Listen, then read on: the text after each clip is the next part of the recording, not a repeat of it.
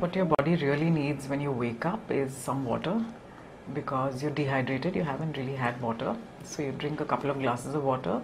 You can put a few drops of lime to make it alkaline and drink that. So that's really what your body needs. I believe in listening to the wisdom of the body. The body will demand the food when you're hungry.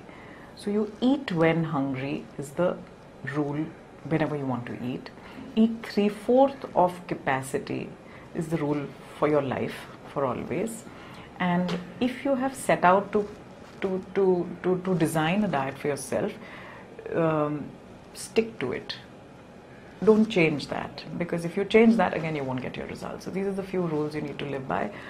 Waking up in the morning and rushing to eat is not going to result in weight loss if that's what you're looking for.